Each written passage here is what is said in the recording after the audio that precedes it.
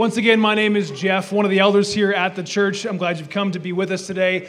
This is Kyle Bafia. He is our children's and student director. He's also a deacon of the church. He's on staff, and he's a dear friend of mine, and I'm grateful for how he serves this church today. He's going to be preaching for us, so I thought I would pray for him as we begin our time. So if you would, please join me. Father, thank you so much for Kyle. Thank you for who you've made him and how he loves this church, how he loves you. And I'm grateful, Father, for how he pours himself out. I'm grateful for the man that he is and the example that he is to our students and our children, as well as to all of us as his brothers and sisters in Christ. I pray, Lord, today, Lord, that you give us an understanding for the word that you prepared through him, and that you allowed us to understand more about your son, Jesus, and who we can be as a church. I pray that we come with ready hearts to worship you as you are worthy of it. Lord, we love you. We trust you. In Jesus' name, amen. Let's go. Well, good morning. We are going to be on page 967 in the church Bibles. If you want to meet me there, we're also going to be in chapter 3, verses 14 through 22 for this last letter as we close out our series on the 7 letters to the 7 churches in Revelation.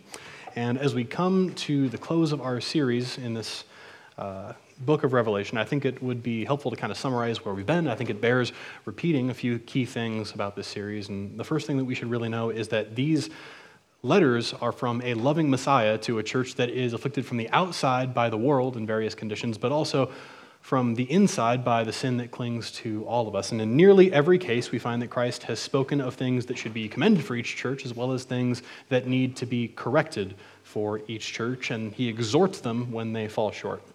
Second is that the qualifications of Jesus to carry out this role in rebuking and exhorting the churches is unquestioned in every single instance by virtue of who he is as the Messiah, as our Savior, as the second person of the Trinity. Because in Ephesus, he intimately knows and cares for his church. In Smyrna, he has proven himself over death itself. In Pergamum and Thyatira, his word is unstoppable and unerring. In Sardis and Philadelphia, he is the fullness of deity and the fulfillment of prophecy.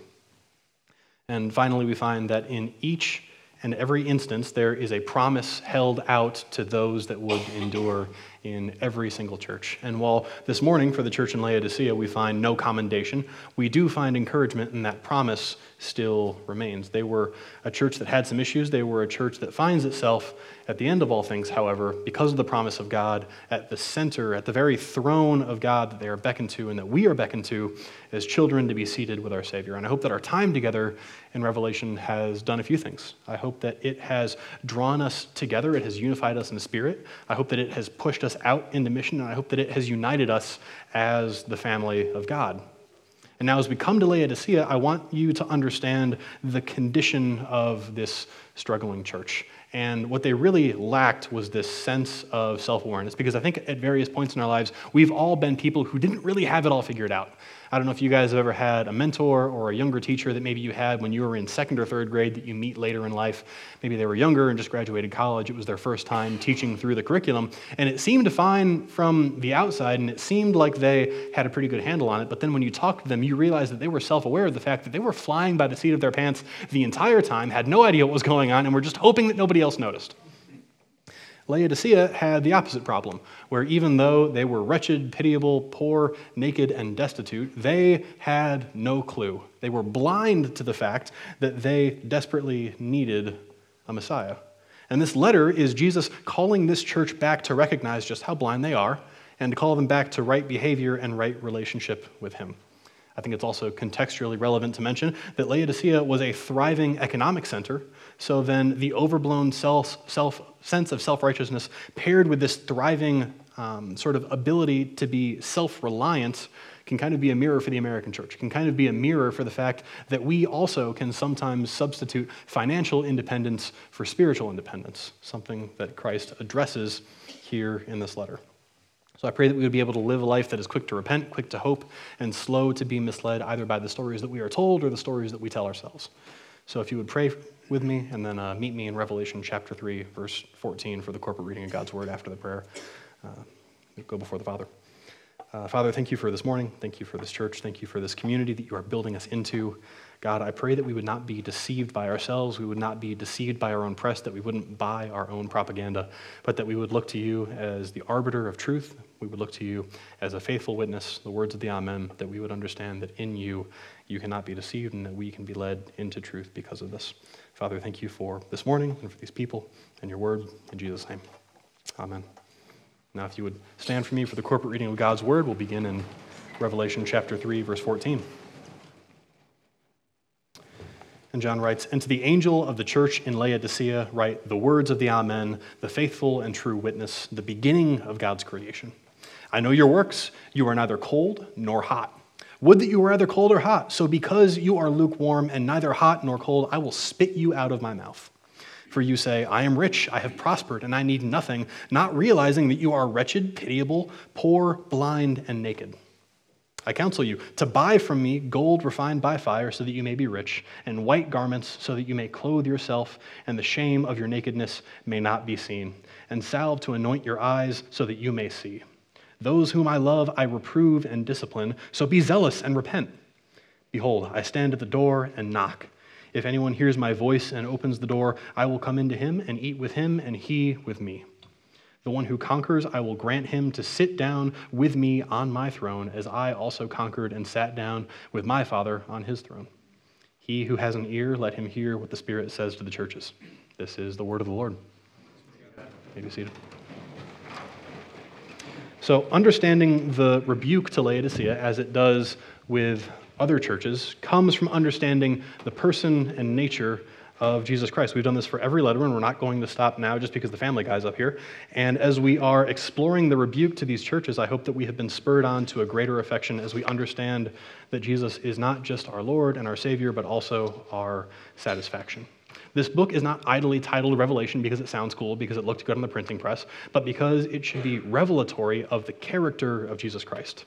And as we have seen him in Revelation, is as he truly is and will be at his second coming. That he is the one who has the sword of truth in his mouth, the very word and will of the triune God. And like the other 6 letters, this letter begins with a detailed and unique descriptor that qualifies him to rebuke and encourage and call the churches. So first we find that Christ is the Amen, and his words are the words of the Amen. And for those of you who haven't taken a Semitic language course, which I assume would be nobody because no one here speaks Hebrew as far as I'm aware. If you do, come talk to me. I would love to learn more. But this Semitic word Amen means indeed or truly, but literally and more accurately, it is used to mean this is the truth.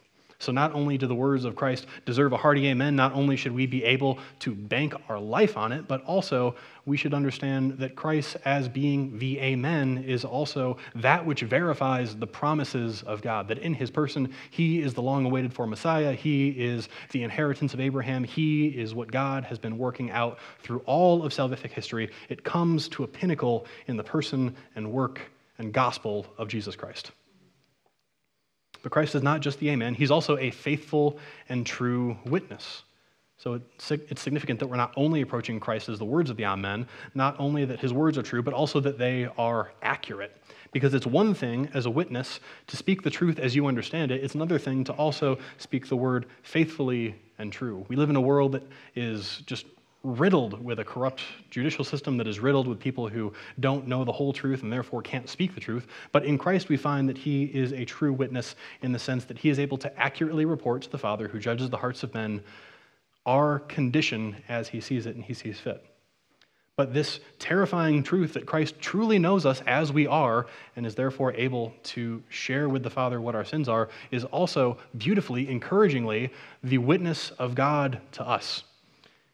In Christ, we have a witness of what we should be in our fallen humanity as he has came and lived a life that we should have lived and died the death that we should have died, as we confess every week through our communion reading. And we understand that Christ is the perfect revelation, a faithful and true witness, not just of us to the Father, but also of the Father to us, so we can understand who and what God truly is. He's not just a faithful and true witness, he's not just the Amen, but we learn that Christ is the beginning of creation. And this is not the beginning in the sense that he was the first thing that God did. He was not the sense that God sort of made Jesus as this sort of holy super being and then sent him out to do the rest of things, but it is the sense of the beginning as a source or a fountainhead. It's the idea that before Jesus, there was nothing, and without Jesus, nothing comes after. That word beginning there is the Greek word arche or archon, and it conveys this idea of headship, of the ruler of a country, of the source, of the beginning of all things, that everything flows out of afterwards. This is significant because in Paul's letter to the Colossians in chapter 4, they were dealing with the same kind of Christological, this idea about Jesus. They had that same sort of problem that was prevalent there at Colossae, but they also commanded that this letter would be read out to the Laodiceans. You can read more about that in Colossians chapter 4, verses 15 and 16. So all of these things, being the Amen, a faithful and true witness, and the supreme source and sovereign over God's creation, is the means and reason by which he can call this church out of something that is less than himself. Because while he speaks to a church that is wretched and pitiable and poor and blind and naked, he, on the other hand, is majestic, rich, right, and regal. He's able to call his church to be rich and clothed and see the world rightly because he is the means by which they are able to do all of these things. He says that, I know your works, you are neither cold nor hot. Would that you were either cold or hot, so because you are lukewarm, neither hot nor cold, I will spit you out of my mouth. And it's relevant here that Laodicea is not commended for any notable achievement at all in the letter, and instead Jesus comes out of the gate saying, hey, you guys are kind of worthless, I'm not going to lie to you. And I should probably let you in on some geography to help you make more sense of this concept that Laodicea was dealing with, because for all their wealth and their money, they really couldn't figure out their water system. They had this sort of old, dilapidated aqueduct system that carried in water from a long way away, and it picked up a lot of impurities along the way, and that stood in stark contrast to the cities of Colossae and Hierapolis, both of which were somewhat famous for their water in one way or another, but in very different senses. So Colossae sort of sat at this foot of a mountain, and this cold, clear, sort of mountain spring snow runoff came down, and it watered the city with this cold, clear, refreshing water that was a good thing on a hot day. On the other end of the spectrum, Hierapolis didn't have any notable drinking water necessarily, but what it did have were these incredible geothermal hot springs that were really rich in this sort of calcium carbonate material, which meant that it wouldn't go through aqueducts well, it would clog the pipes, and you wouldn't want to drink it, but it was incredible to take a spa day in. So while it might not be used for drinking, and while you might not use the water at Colossae for bathing, both of them had either rejuvenating or refreshing purposes. Meanwhile, Laodicea kind of had the water that if you smelled it coming out of the tap at your friend's house, you'd ask for like a Dasani or an Ice Mountain or like some other like Kroger brand bottled water, anything but whatever's coming out of that tap. So then, what I'm trying to get at here is that this passage does not mean what maybe you've heard it preached as before, that Christ would either prefer that you be entirely on fire and hot for him and love the gospel, or that you would be completely averse and cold towards him and that you would not cloud the idea of what the world thought of the church. What Christ is not doing here is kicking people out of the kingdom that require his help. He is not so ignorant to the state of the church to know that they are sinners in need of grace. And I want to be very clear here that Jesus is not telling people that he would rather you be spiritually dead than spiritually uncertain. Remember who we're talking about here. This is the Jesus who came to the synagogue in his hometown and preached that he had come to proclaim the good news to the poor, liberty to the captives, the oppressed, and bring sight to the blind. He was coming to give people not what they should have, but what they didn't have, what they needed, what they maybe would have wanted in the first place but didn't know how to attain it. When he was praying for his disciples in Gethsemane, when he was asking that they would stay awake and stay vigilant and pray for him, when they fell asleep, he did not twiddle his thumbs before the Father and think, oh, what a bunch of useless disciples, but instead came to the Father and prayed for him and said that he had not lost one of the ones that he had given him, and that was by his means to glorify the Father. He protects and keeps his church. This is not a Messiah that gives up on his people to move on and find people that are more closely associated with what his idea of an image bearer should be, but instead he bears with sinners and transforms them into sons and daughters. And this carries through the Old Testament. We don't see God abandon Abraham when he abandons his wife Sarah in Egypt. We don't see God discard Jacob when he deceives his family and takes on multiple wives and starts a whole line of stress and difficulty. We don't see God forget Moses or David or Israel when they fall into patterns of disobedient living. Instead, he calls them to repentance and he continues to journey with them towards a better country. In the Garden of Gethsemane, when Christ goes to pray for the disciples that fell asleep on him, he did not lament their pitiable nature, hoping that they would be better, but instead prayed with great concern for them before the Father. And what I want us to be sure of is that Christ does not kick people out of his church with the admonition that he would prefer someone who really, really hated him as opposed to someone who was spiritually uncertain. What Jesus is trying to communicate here is that his body, the church, should be useful for the community that they are irrigating. If he is living water, then so too should we, and we should be living with a purpose that is pleasant and attractive to the community that we live in. It should be in step with the nature of Christ that his rejuvenating and refreshing ministry to the world flows through us. And as the hands and feet of Jesus, we should be able to say confidently and clearly that we offer the same hope, the same love, the same healing that Jesus offers, because we can't boast in anything else. We don't get it from any other source. And it is because of this, because Laodicea offers no evidence in their character or their works that have been transformed by Christ, that he threatens to spit them out of his mouth, not for the fact that they are weak and pitiable, but because they have been not transformed at all in the first place. Reminds me of this time when I was out hiking on the West Coast and I was going through this really long dry stretch in the desert, and I came to the end of this 15-mile stretch, and the only water for the next 10 miles came out of like this rusty, dilapidated cattle trough that had algae growing on top, and there was a bunch of sort of different like dead animals and dead insects laying in the bottom, and I thought, well, this is about as good as I'm going to get for a while, so I guess I'll grin and bear it, but it tasted awful, and I really didn't take that much in, and it was no good to me because it was revolting. It was that same kind of water that they would have had at Laodicea. So you can imagine my joy when I came 10 miles later and found something that was clear and flowing out of a spring and was tapped and was pure and was the exact opposite of what I had had before. We should be that kind of water. We should be that kind of source and that font of Christ's character that is different than the world and that they would be happy to see. And as we think about what it looks like for us to live this out in community, I would ask us, are we actively searching to be rejuvenating or refreshing to those around us? Because you might be in one camp or the other, and you might function in one role differently than in some others, but it's worth asking if you are cold, clear water for people who need the gospel, who are comforting them and refreshing them and sustaining them, or maybe you're a little bit more like the water from Hierapolis. Maybe the work that you do in ministry looks a little bit more like a hot spring, where when you get in, it's not really comfortable at first, but it's beneficial for sweating out all the gunk and grime that you've picked up along the way. Are you actively searching to be rejuvenating or refreshing to those around you? Maybe talk about it in your community groups.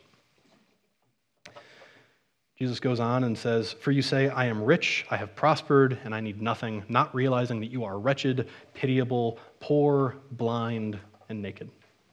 Now, I mentioned before that Laodicea was a church that was pretty well-to-do. It was a financial hotspot. It was along this really great trade route, but they also had some industries that they were probably pretty proud of in a civic, national kind of sense.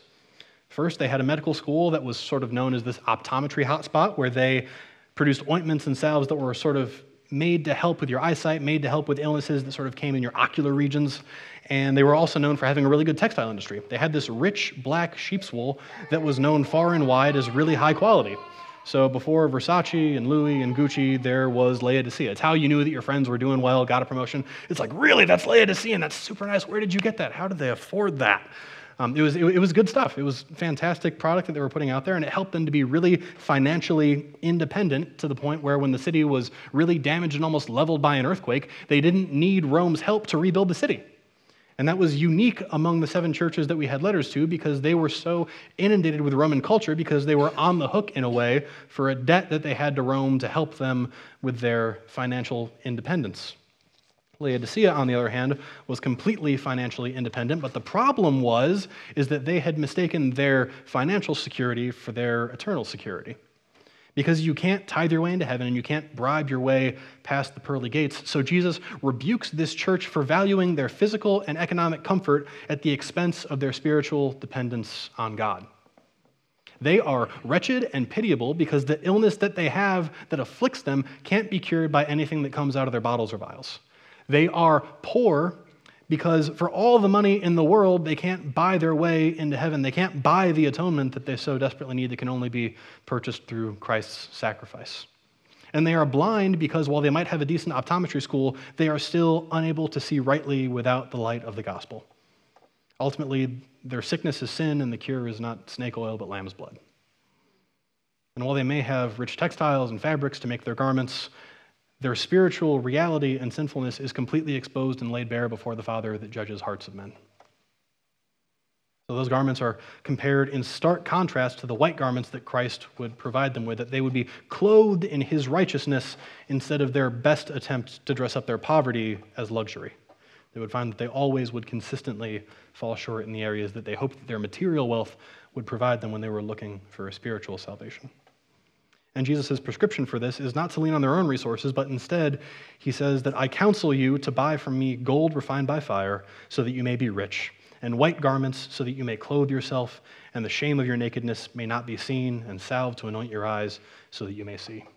So what Jesus offers to them as an alternative is his riches instead of theirs, his garments instead of theirs, his healing instead of theirs, because his gold is tested, his garments stand in stark contrast to theirs, and his medicine is good not just for the body but for the soul.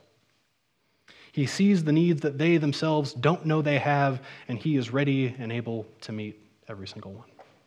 He sees the needs that you have and don't know you need, and he stands ready to meet every single one.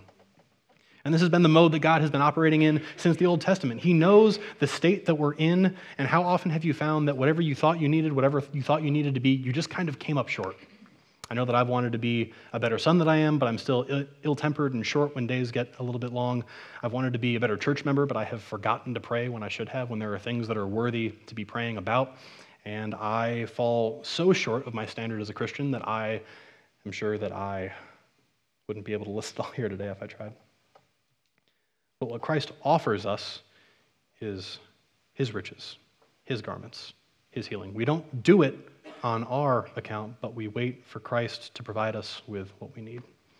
And maybe the sin that you experience isn't a sin of something that you do. Maybe it's something that you know that you should do, but you don't do. And I would encourage you to look at Isaiah 55 at some point through the week, because the standing offer of God is that if you need these things that I have, I am offering them to you without price. And why does he offer this to us? He writes in verse 19 that those whom I love, I reprove and discipline, so be zealous and repent. And in this letter that's devoid of any commendation, we find that it is not without encouragement. And this is one that I probably need to hear as much as anyone else does, and that is that our attitude around repentance is rank with the idea of performative Christianity. It's rank with this idea that we are going to be able to do enough, that if we just look sad enough before God, that is going to be what gets us into heaven. But I would remind you that while conviction and contrition are the beginning of the process of repentance, it isn't where you want to stay. Conviction and contrition are befitting of a sinner at the beginning, but it shouldn't be the place of a son or a daughter at the end of their journey of repentance. So when we repent, we turn again from darkness to light, from death to life.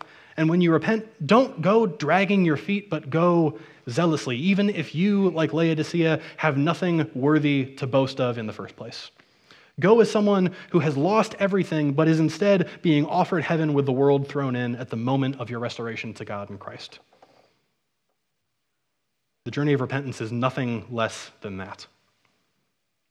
And I don't know everything about everyone sitting out there today. Maybe you have a criminal record that's not going to be expunged anytime soon. Maybe the state is going to hold you to that. But God is intent on remembering to forget our sins. I'll say that one more time. God is intent on remembering to forget our sins. He's not going to throw it back up at you. He's not going to make you pay it off in a future life, because the balance of your sin has been paid, and the checks that Christ writes don't bounce. But don't just remember this for yourself. Don't just remember this for your own spiritual good or well-being, but do it also for those that are around you. If you are a mentor to younger Christians in the pews, if you are able to have any kind of influence in your family or in your coworkers' lives, remember that if they have something that has been weighing them down on account of sin, but it has been confessed and forgiven, lift them back up with the fact that we go to a God zealous in repentance because he is zealous to forgive us. We should be zealous to repent because the one who hears our repentance is zealous in love to forgive us. Christ goes on and say, "Behold, I stand at the door and knock. If anyone hears my voice and opens the door, I will come into him and eat with him and he with me." And again, this is another one of those iconic passages that can be sort of twisted a little bit out of context because it's used in an evangelistic sense. It's used in this idea of like, oh, if you don't know who Jesus is and you've never heard of him and you haven't accepted him, he is knocking at the door of your heart and he just wants to be let in. Would you please let him in and you would be saved? But we need to remember that this is a letter that is not written to a group of non-believers that have no idea of what the gospel is, even though they might act like it. It is written to a church that is familiar with Jesus, but has decided to shut him out of the way that they live their lives and the way that they live their ministry. And just like our repentance, we feel like once we have fallen short, once we have brought ourselves out of the fellowship of Christ, it can be really hard to let him back in. That he would not be willing to come into someone who has not known what they were supposed to do or not acted like they had known. But Christ makes it obvious that if anyone opens the door, I will come in and eat with him and he with me. And this isn't to say that the evangelistic possibility in this verse is completely absent. It should never be the case that we would dismiss the words of Scripture as able and effective to bring about the renovation of the heart in those who would hear it. But it's also true that we should continue to read Scripture, as we have been for this entire series, in its original context in light of what it would mean to its original hearers. God is calling his church to fellowship with him, and God is calling his church to intimacy with him, a familiarity that only comes through trust, dependence, and obedience. And if we continue in trust and dependence and obedience, he writes this: "The one who conquers, I will grant him to sit with me on my throne, as I also conquered and sat down with my Father on his throne. He who has an ear, let him hear what the Spirit says to the churches." So as we come to this familiar close of Christ saying to him who conquers, to him who overcomes, we find this stunning promise that God gives a church that has nothing going for it at the beginning, that they are going to be at the end in the center of everything, seated on the throne with Christ. That they would be seated with him on his throne forever. God does not ignore sin or disobedience, but neither does he disdain the repentant. God does not cast out the struggling, but neither does he find no pity for the wretched. Instead, he offers them grace, life, riches, and glory on his account. To the church that we would think nothing of, Christ offers everything. A seat not only at the table in fellowship for dinner, but also on the throne in glory. So we stand here at the close of a series about 7 letters to 7 churches from a long way away and a long time ago. And as we think back about what we should know about ourselves and about Christ, I think the message is pretty clear, and I've got a few things. So here's like your good Baptist 3-point sermon section. The first thing is that he is enthroned forever in glory. And we spend a lot of time, as we should, understanding who exactly it is that is speaking to the churches. And we should understand rightly that Jesus is not only our Lord and our Savior, but in glory, he should also be our satisfaction as well. Not just our Lord and our Savior, but our satisfaction as well, because he reigns forever in glory. And from glory, he even cares for his churches. He knows them by name, he knows their struggles and their triumphs, and he calls them to greater life in him. But finally, and maybe most beautifully, is that all of these letters are introduced with a statement about who Christ is. And what that points us back to is that he saves us out of the abundance of his glory. God saves us from himself with no other motivation. He is good, and because of that, he saves us. It's not the other way around. He is good, and because of that, he saves us. It's not that he saves us, and therefore he's good because he's done us a favor. But it's out of his goodness that he calls us out of our troubles and shortfalls, because they are secondary in nature to the importance of God's glory. Our obedience and even our very salvation is the means by which we participate in that glorification, because it is tied directly to the holiness of God. And that is why that salvation that we have from Christ is so assured. It's because it's tied directly to his holiness and therefore his character. It's sure because as the Father glorifies the Son, and the Son glorifies the Father, and they glorify each other in the Spirit, that is where Jesus calls us to himself from. And that stance is to be trusted forever. He's not going to go back on it. He's not going to fake you out with something else. He will not go back on his former promises or abandon us, because it is founded in his holiness and his character. That he is good, and therefore he saves us. Not that he is good in his saving of us. So in bringing his people to repentance and obedience to himself, God is not acting on a whim, but it is tied directly to his character, which is consistent, that it would be for his glory first and our good second. So as we find the reigning Lord Jesus Christ writing to churches that are struggling, that are destitute, that are in desperate need of his care and his attention, we find that he is just as careful and attentive to us today. This is good news, church. This is good news that we have a Savior that knows us, that cares for us, that pursues us, that doesn't leave us out in the dark and doesn't spit us out just because our affections are lukewarm, but instead he moves us to be of some good use. I hope this series has meant as much to you as it has to me, as we've seen Christ revealed in glory to those who are anything but glorious. Would you pray with me? Father, thank you for this morning. Thank you for your people and your church. God, I pray that we would continue to be people who know you, who trust you, who love you, who understand completely and fully that you are the Amen, a faithful and true witness, that you are the beginning of creation, but also the end of it. You are the purpose and our satisfaction that we have in salvation. And I pray that you would help us to be more aware of that every day. In Jesus' name, amen.